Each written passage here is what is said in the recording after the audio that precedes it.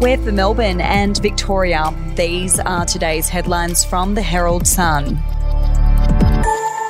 Victorian teachers are experiencing extreme stress and burnout amid chronic staff shortages, and many are resigning or taking leave. Data from the Australian Education Union Victoria's branch shows state school principals, teachers and support staff face unsustainable workloads, which was having a dire impact. Of the 430 teachers and principals across Victoria recently surveyed, 76% said additional workloads caused by staff shortages were not sustainable. If you would like to read more on that story today, you can take out a subscription to the Herald Sun at heraldsun.com.au or download the app at your app store. The Australian arm of the mafia has a new Melbourne-based godfather in the biggest change to the honoured society in decades. The Herald Sun can reveal the new top man, chosen by a commission, was anointed following a series of meetings held in Perth where significant families with ties to Calabria reside. He is believed to have ties to a major soccer club. We'll be back after this. I'm Andrew Rule, the host of the podcast A Life and Crimes. Here are some of the things that we've been talking about the last few weeks.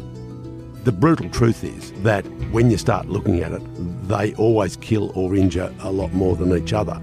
The professional hitman used to be a professional hitman.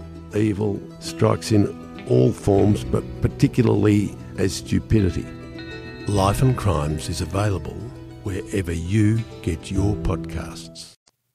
A Victorian infantryman killed on one of the worst days in Australia's military history, while his brother was captured in the same action, has been formally identified as part of ongoing research into remains found in a mass grave in France. 24-year-old Private Maurice James Claxton was among 1,957 men killed out of 5,500 Anzac casualties at Fromelles in July 1916.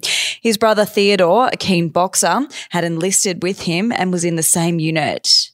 And a nutrition expert has sounded the alarm on unhealthy snacks in children's lunches, urging time-pressed parents to provide healthy options.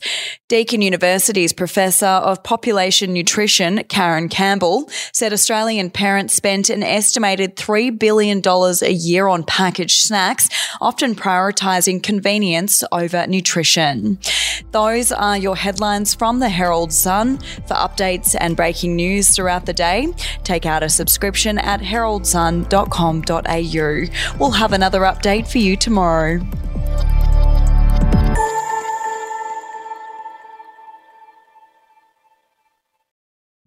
The podcast Faith on Trial looks into Hillsong, both in Australia and the US, and takes both the listener and hosts on unexpected twists and turns in the story of Brian Houston and the Singing Preachers. There are two incidents involving Pastor Brian. The Australian journalists uncovered a litany of alleged criminal behavior in the megachurch. Financial gifts were being given to the leaders of the church. Listen to Faith on Trial Hillsong ad-free on Crimex Plus on Apple Podcasts today or wherever you get your podcasts.